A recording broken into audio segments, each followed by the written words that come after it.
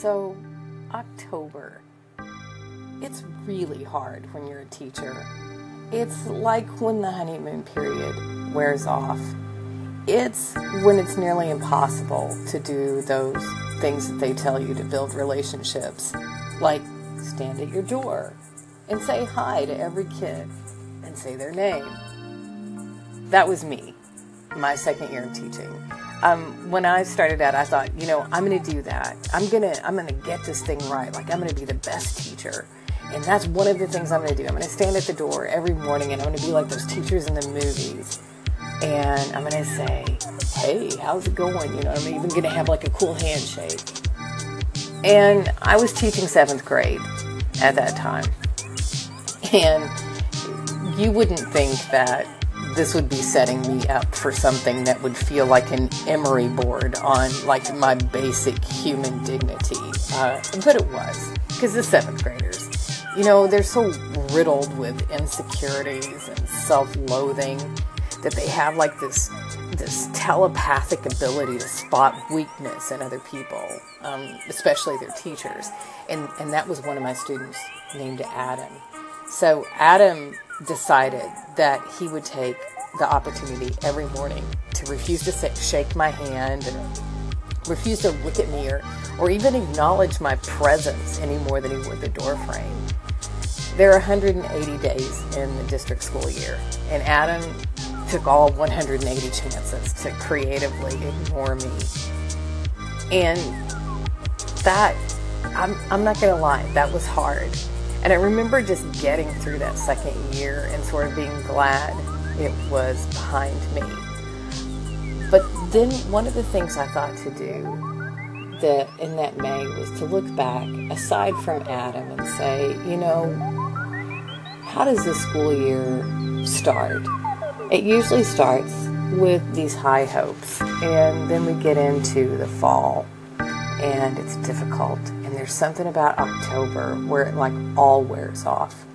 It's almost like a forced marriage at that point. It's like, we have to be in this room together. But then this magical thing happens after Christmas. Like the kids come back different. And anybody who's taught for more than a couple of years knows that this is sort of the natural way that the school year ebbs and flows. And so in May, it gets so good and you think, wow, I really like these kids. And I even like kids who sort of diss me. I can at least laugh at myself.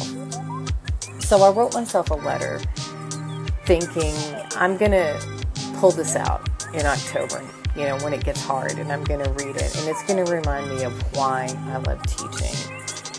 And that's something that I would invite you to do. Sit down and write yourself a letter. Why do you love teaching? What is it that pulls you? Why do you do this work? There's a famous paraphrase of Nietzsche that says basically, if you know your why, you can put up with any how.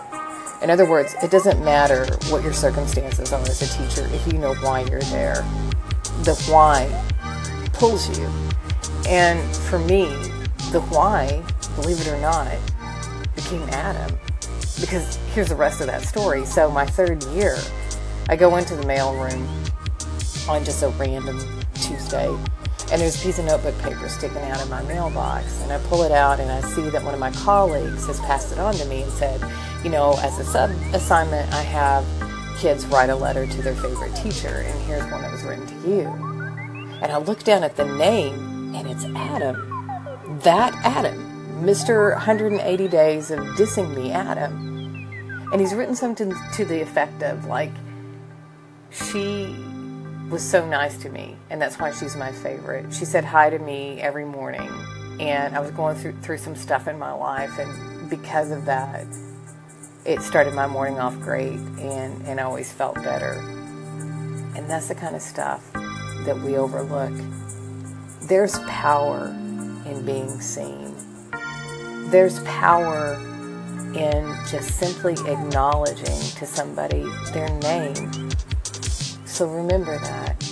When you get pulled 80 million directions, remember, stand at your door and see.